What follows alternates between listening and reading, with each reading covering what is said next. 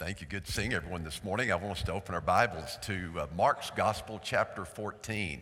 And we want to consider the topic this morning, the company of the denied. And it's coming from Mark's Gospel, chapter 14, in verses 36 through 42. And it's just kind of flows in well with the past messages of recent weeks where we have been touching on, I think, subjects that capture our hearts, that really touch us in places that we don't feel comfortable expressing to other people whenever we have feelings of inadequacy, inferiority complexes, other emotional states that we think are somehow counter to our faith. And so we have gotten those out there and talking about those things, and this morning is certainly no different because we all have periods in life where we wonder why God doesn't do something.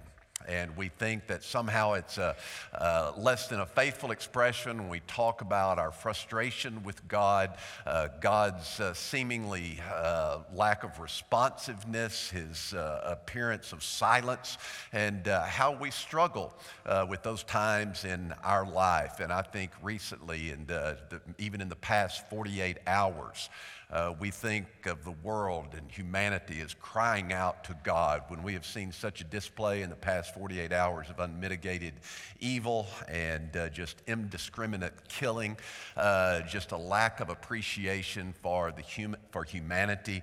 And so I'm sure that globally people are crying out to God. And the truth is that as we look back on our faith journey, you're going to discover that whether young or old, the young will find it to be true, the old will acknowledge it to be true, that your greatest seasons of growth in your faith journey will be those times in your life where you have gone through the crucible of hardship. When you're young in the faith, you think you're going to grow in your faith as you study your Bible, as you pray, as you practice those disciplines, and those things are certainly necessary in our life. I'm not diminishing those in any form or fashion and their necessity. If we are to grow in our understanding of the faith, our understanding of what it is to be the people of God, the call of God that has been placed upon our life, but when it comes to your maturity in the faith, and the growth of your confidence and trust in God, that is going to be, as you look back, there's going to be markers in your life that you will say were significant periods of growth. And I assure you that most often it's going to be times of hardship. Probably the most challenging seasons in your life. And the irony is that when you were in those periods, the reason you grew was because you were crying out to God, asking God to intervene, asking God to do something, but God said no. God said no. And your prayers weren't even selfish. That's what made it all the more frustrating for you. Is that these were not selfish prayers. These were not self-serving prayers. This wasn't about you trying to acquire, using God as some kind of jack-in-the-box, that if you wind him up and say, in the name of Jesus, with just the right inflection, that you will get all the offerings of this world. No, these were selfless prayers that you have offered, that I have offered on behalf of others. Things where someone perhaps, I think over the past 40 years of being a minister of the gospel, just the number of times interceding for someone, a 33-year-old mother, a 5-year-old, an 8-year-old child, that 33-year-old mother dying of cancer. It didn't seem too much to ask of God that he might spare this young mother's life, that this family will not have to go through this. A young couple starting their marriage when one is tragically killed in a car wreck and praying before death was pronounced, praying that God would heal that young mother, that young husband's body. Single mom with a 10-year-old child, a motorcycle accident, severe head trauma, praying for that child, that this mother wouldn't have to face this and go through that. On each of those occasions, and so many more like them, God, for reasons that my mind cannot comprehend, God said no. God said no. Now, for some, those are occasions, those times in life when you face something like that, or probably the reality is to even lesser degree than those examples I just gave. Many will use those as an excuse to walk away from the faith completely. Well, God's not who he says he is. No, God is who he says he is. He's just not who you thought he was. But many will use those occasions as an opportunity to walk away, throw away their faith completely, while others who cling to their faith, who choose to be a people of hope, they see this as a definable moment. Because you see, in each of those occasions, as a pastor and personally in my own life, it's in seasons like that where I realized I had wrongly understood God. Oh, we all by nature, we want to define God, the nature and character of God, by our own wants and our desires. And then when the wheels fall off of life and you cry out to God, the answer is no, well, you realize that I have wrongly interpreted and understood God. So it's a moment that is definable, more especially it is redefinable. You realize you're having to redefine your understanding of the nature and the character of God as he is revealed and made known in Scripture, not according to my own wants and desires. You see, that's the turning point in the life of faith, when we each one begin pursuing the God who is instead of the God we want. I'll be honest with you. 40 years as a minister of the gospel, praying to God, asking God to intercede on behalf of others, to spare them to pain. I'll admit and confess to you that God has said no far more than yes. Now, some people are hesitant to talk about that. Some people are hesitant to say that because they think that it puts God in some kind of indefensible position, that God answers no more than he does yes. I don't see it at all that way. Instead of being so consumed with why God said no, I think for me, I see the greatest miracle is that God answers it all. And I'm an imperfect father. I was an imperfect father for my children. And as parents, we're all haunted by the fact, just think about it from earthly terms, we're all haunted by the fact that as a parent, you probably have said no more to your children than you've said yes. That used to bother me. I just noticed when my kids were little, I was always in a no. It seemed like I was just in a no mode. No, don't do that. No, you can't have it. No, you don't. No. And I thought, man, I want to become more deliberate about saying yes. I would like to be a dad that says yes. And I'll tell you, there were times where I said yes when I should not have said yes. Okay, I'll get you that if you promise you'll quit crying. I should have said no.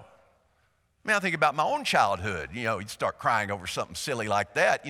My parents' response, hey, I'll give you something to cry about. Not giving me something to get me to quit crying. And I'm an imperfect father, but I see things are out of balance. I said no far more than I said yes. Now, why is that? And before we feel guilty for doing that, you need to step back and take a bigger look at the picture. You're smarter than they are. You know more than they do. No, in your household, your child's opinion should not have the same weight as yours. You're smarter. You're better educated. You have more life experience. As a parent, you recognize that every want of this little child, it's driven by selfishness.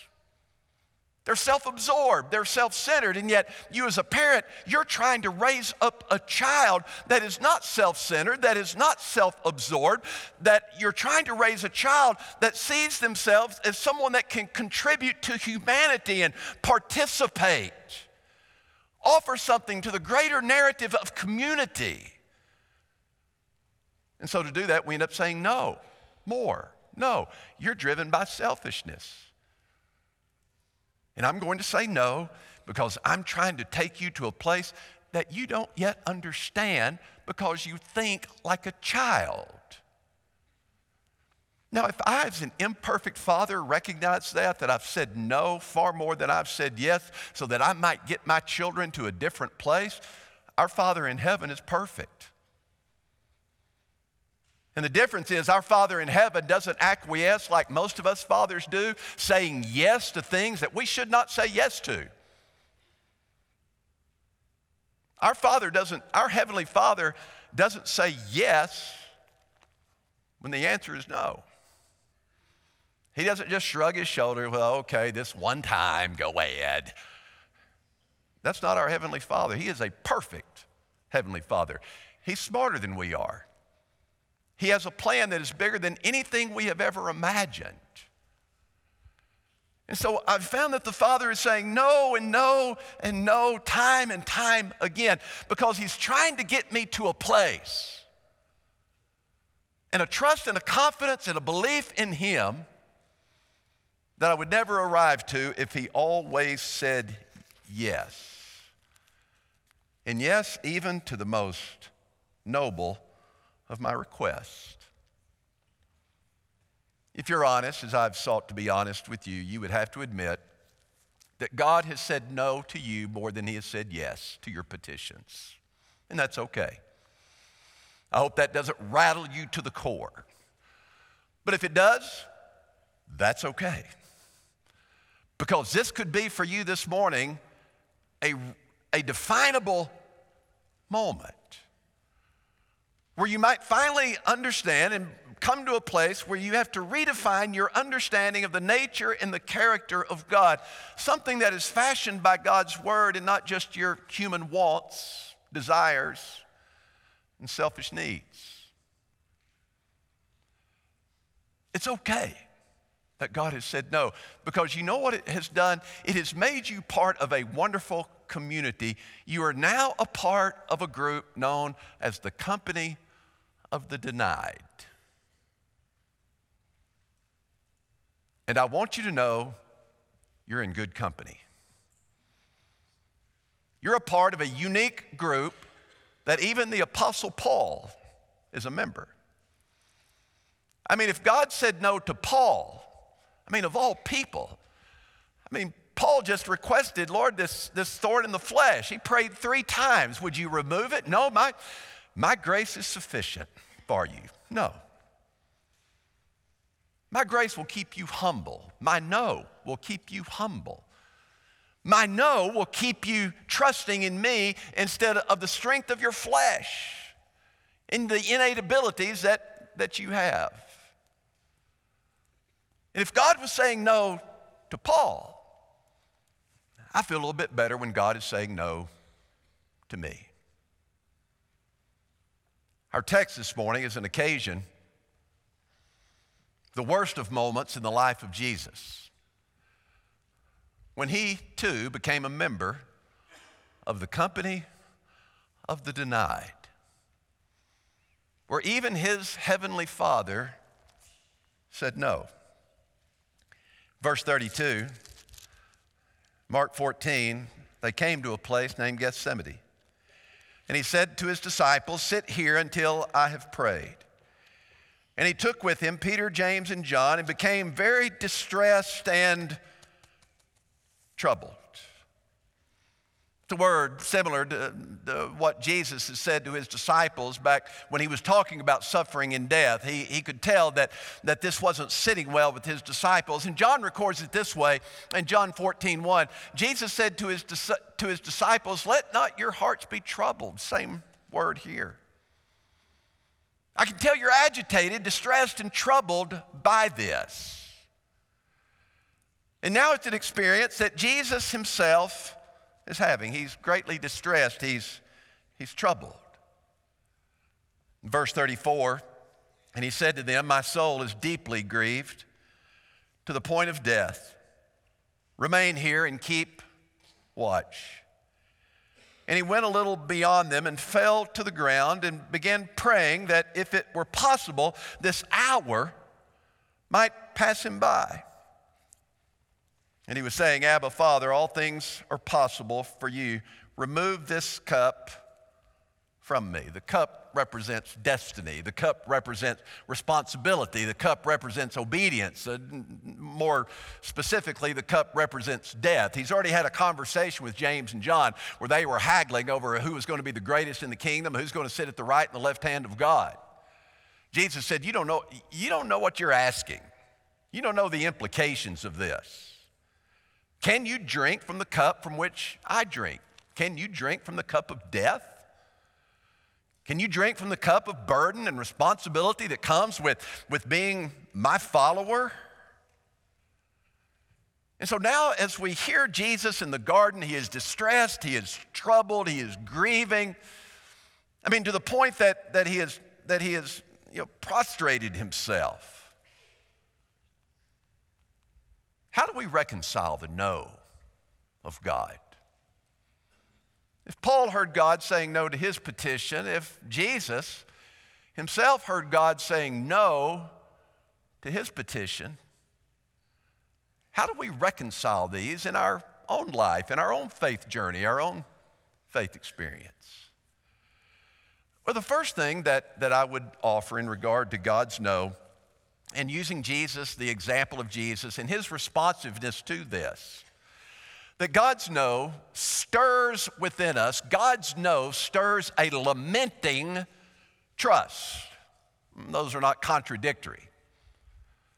But God's no stirs within us when we have this experience, as Jesus is having this experience, it stirs within us a lamenting trust. It says in verse 33, again, and he took with him Peter, James, and John and began to be very distressed and troubled. Now that word that has been translated, very distressed and troubled, it's a unique word that has been chosen by Mark because it captures, for the reader and the hearer and for us, it captures the greatest possible degree of horror and suffering. The greatest degree that you can imagine in your mind of suffering and horror. That is the emotional state of Jesus in this passage of Scripture. Now, I know when we hear these things and we read and we hear about Jesus wanting to, that the hour might pass him, or we hear the prayer of Jesus there in verse 36, Abba, Father, all things are possible for you. Remove this cup from me. When we see Jesus shrinking back from what he has been called to do, from what he knows his destiny is to die for all humanity, to fulfill the redemptive purposes of God, it makes a great many uncomfortable to see Jesus shrinking back as he does. Some are startled. Because with their religious background, I think that many people think that Jesus should have entered into this. They would have expected that Jesus would have entered into this season of suffering in his life, the Passion event, that Jesus would have entered into this stoically. Stiff upper lip. That's what a man of faith does. Keep a stiff upper lip in all circumstances. That's what faith does. Jesus doesn't enter into this stoically. He enters into it biblically. He enters into it reflecting something that is very much biblical, something that is very much prevalent among the people of God in their seasons of hardship. He enters into it with great lament, pouring himself out to God, his emotional state, his sense of being, his sense of suffering, his sense of fear, his sense of anxiety. You see how he prayed. I mean, we see him falling to the ground and praying, which was unusual. I mean, yes, being prostrated in prayer, we see it often in the New Testament, but by the New Testament, the most prevalent position, and I'm not trying to prescribe one position of prayer as somehow being the best one. But by the New Testament, the most prevalent posture of prayer was standing and lifting one's arms to the Father and praying aloud. But here Jesus is, he's laying on the ground. It's not unlike David in 2 Samuel chapter 12 and verse 16. Where there we see David, he's grieving over the possible death of this son, this child that was born to Bathsheba, the widow of Uriah the Hittite. This one with whom David has had a child, and now this child is sick unto death and would die in 7 days. But here is David, he is pouring himself out. He is lamenting. Oh, you don't think for a moment he wanted his circumstances to change? And so to see Jesus here and the extent of his suffering, we know in Luke 22, Luke, in describing Jesus' state, emotional state, he said that his duress, his physiological duress was of such a degree that his sweat became drops of blood. It's a physiological phenomenon that can occur. That's the duress that he was experiencing in his life. And so Jesus is simply here following, I want us to see in the text that he's following a well-known pattern here of lament that is found in the Psalms. 2/3 of the Psalter they're laments. Individuals, people of God, pouring themselves out because of the burdens of life, the inequities of life, the hardships of life that are prevailing over them. And listen, these lamenting prayers like Jesus is offering and the lamenting prayers of the Psalm, listen, these are not well-measured prayers. I mean, these are not eloquent, King James Version, flowing words and eloquence and well-measured words that are polite in nature. Those are not lamenting prayers at all. Oh, you'll see no strain of politeness whenever you go back and read the laments of Scripture. In the laments, as Jesus is lamenting, there's great emotion. A lot of complaining against God. A great deal of recrimination against God. It's pouring oneself out upon the proverbial altar.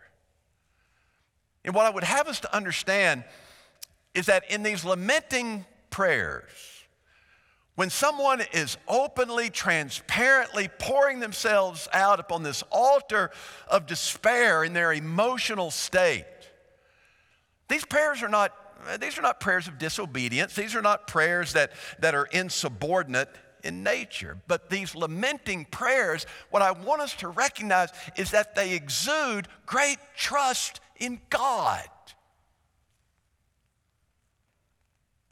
That a child of God can be that open with their Heavenly Father. That they can pour themselves out with great accusation and complaint and emotion because of the circumstances of life. It exudes trust in God. That's what Jesus is doing. He's exuding, even in his pain, he's exuding trust in God. That God cares, that God is present, that God is near, that God listens. And yes, sometimes even God grants requests that can be reconciled with his providential purposes.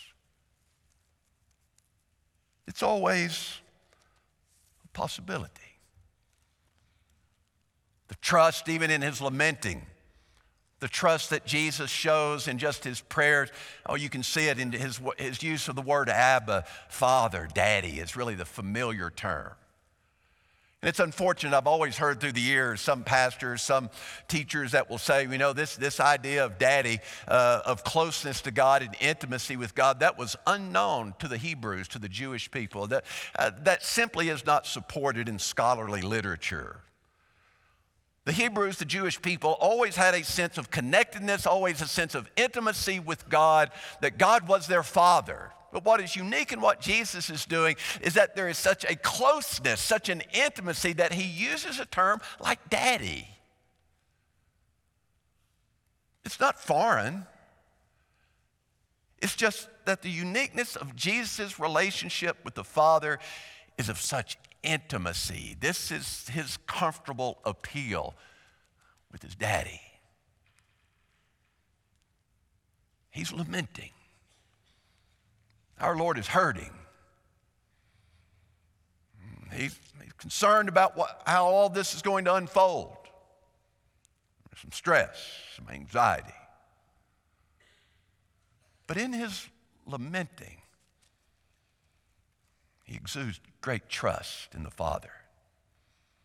Secondly, what I would want us to consider in God's no and considering God's no in our life is that it does create an anxious waiting. We've certainly seen that, this idea of an anxious waiting whenever we are going through this crucible of hardship, and we have sensed God saying no in the midst of this. And he was saying, verse 36, and he was saying, Abba, Father, all things are possible for you. Remove this cup from me. In other words, Lord, Father, Abba, Daddy, let's explore the boundaries. Let's explore. Can we not explore further what are the limits and the bounds of your providential purposes? I mean, is death absolutely necessary? Are there not other ways that perhaps this could be fulfilled without me dying? I mean, what 33-year-old wants to die? Human nature is to fight, to live at all costs. And it does help us to appreciate all the more the sacrifice, knowing how badly we would want to live and not die. It helps us to appreciate all the more the sacrifice that Jesus, in fact, experienced. But the real test that he is experiencing now, the very real test, is the psychological torment of waiting. The psychological torment of waiting. Jesus knows that it is his destiny to die. He has known that from the beginning. He has said to his disciples, it is appointed unto the Son of Man to suffer and to die. And as he's praying, Jesus knows that his is not going to be a deliverance from death, but rather it's going to be a deliverance through death and a resurrection. He knows that. We know that. Do we not? But there is anxiety. There is stress in waiting.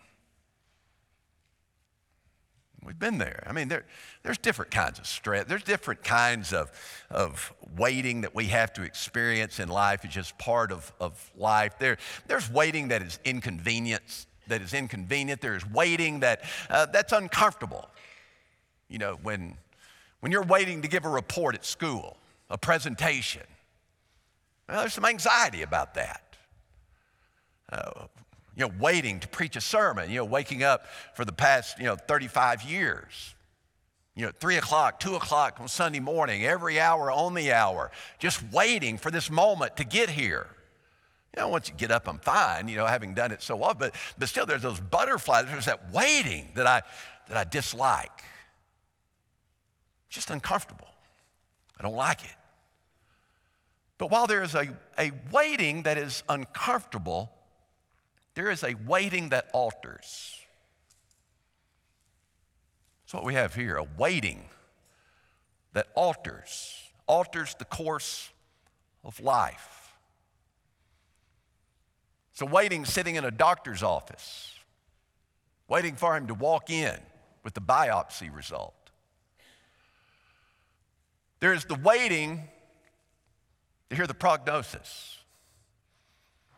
There is a waiting to hear about the treatment plan. There is a waiting to hear about whether the tumor is shrinking or not. There is a waiting that will bring either the continuation of life or death. And that's what Jesus is dealing with here. It is as an intense and poignant moment that we will ever have in our human experience, this idea of just waiting.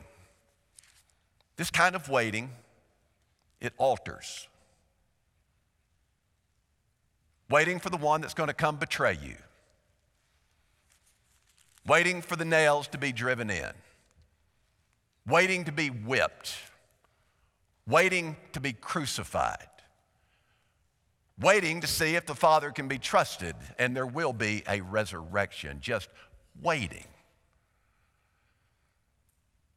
And Jesus even here is using it as a teachable moment for his disciples, because I need you to watch. See, the watch is waiting.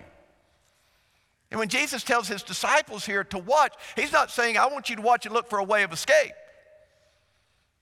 I want you to watch so that we can fight back when this band shows up. No, he wants them to watch because he wants them to understand that these are definable moments. That God is at work in ways that you never imagined. That's why he would have us to watch daily. The hour is near. See, that's what he wants to avoid if it's at all possible. The hour, verse 35. He wants the hour to pass him by. You see, all of his ministry, he's been talking about the hour. The hour will come when the Son of Man, the hour will come when the kingdom of God, time and time again, he's been talking about this hour. Jesus wants his disciples to understand, us to understand the importance of the moments. Even in our crises and the crises of the world, there's an hour that is coming, but you got to watch, you got to wait. Because if you're not in a waiting and a watching mindset, you're not going to pray. You're going to fall asleep. Falling asleep means you have no expectation of God doing something. But a person who watches and waits, they know that this is not the end. They know that God is acting, that God is writing this narrative that will go far beyond this uncomfortable moment. Which brings us to a final thing we must consider in dealing with God's no. And that is that God's no presents a defining choice. God's no presents a defining choice. That last clause in verse 36, having asked that this cup would be removed from him, Jesus says, yet not what I will, but what you will. Yet not what I will. I wish this cup would pass. I wish this hour would pass me by. I wish, Father, that within the boundaries of your providential purposes, I would prefer that it not involve my death. Yet, your translation may have the word nevertheless. I personally like nevertheless the best. I think nevertheless is the best conjunction in the English language to portray faith.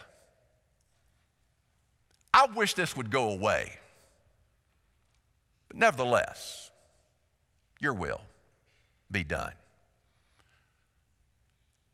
Daniel to Nebuchadnezzar, we will not bow down to your graven image, for our God will deliver us. But if he doesn't, nevertheless, we will not bow down. There is no more powerful word in the English language for a person of faith than this word used by Jesus, nevertheless. Because it's a word that highlights that in the journey of faith, in the life of faith, living it out and portraying it, you are not a victim, but you are a victor. Jesus didn't see himself as a victim in the divine narrative of God. He didn't. In John's gospel, John records this. Jesus said this in John 10, verse 17 and 18, for this reason, the Father loves me because I lay down my life. See, Jesus is one, as a victor, he takes action. Now, the action that he is going to take is for the purpose of others acting upon him. Because I laid down my life so that I may take it back. Jesus is the active agent. No one is taking it away from me, but I lay it down on my own. I have authority to lay it down. I have authority to take it back. This commandment I received from my Father. You see, Jesus here, this was Jesus taking the initiative. When Jesus says here in our text, nevertheless, Father, nevertheless, I want the cup to pass. But nevertheless, that's Jesus taking the initiative to move from the place and the appearance of being a victim to, in fact, being a victor. And what Jesus did, you and I can do as well. It's an attitude that moves you from victim mentality to a victor in reality. Viktor Frankl is a famous name, survivor of the Holocaust.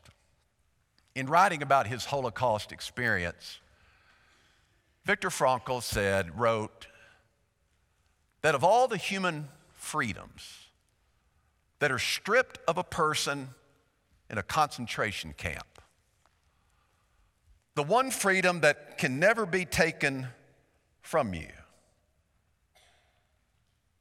is how to respond. It's how to respond. Regardless of the circumstances, you can always make a choice. You can make a decision. Frankl said, I chose to not be a victim.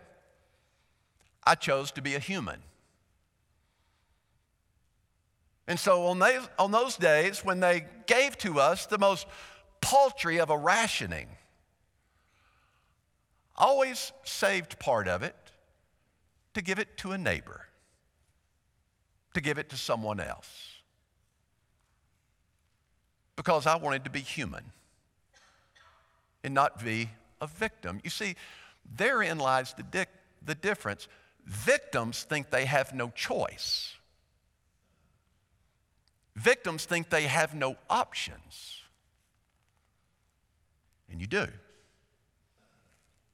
And we do. And your option and your choice is nevertheless. Oh, I'd like those circumstances to go away. I wish someone could be healed. I wish someone's marriage could be restored. I wish this person's disease would go away. Nevertheless, it's a choice that you make, and it will determine whether you go through life as a victim or a victor. Let's pray together. Our Father, how grateful we are that you allow us to be transparent in our feelings and our emotions, that we need not go through life pretending that we are not emotional creatures, that we're grateful we don't have to go through life with a stiff upper lip of stoicism, but that we can pour ourselves out upon your altar of grace and mercy, knowing that you're a God that is near, that you're a God who cares, that you're a God who listens, that you're a God who desires the best for his children. A best that often runs counterintuitive to a life that this world presents to us. And so, Father, I pray that as we go out into a despairing world, that the world might see in our life, that the world might see in our witness, a nevertheless kind of faith. A nevertheless kind of faith that anticipates the continuation of your story, the story of salvation and deliverance. A story of renewal, a story of a new heaven and a new earth. In Jesus' name I pray, amen.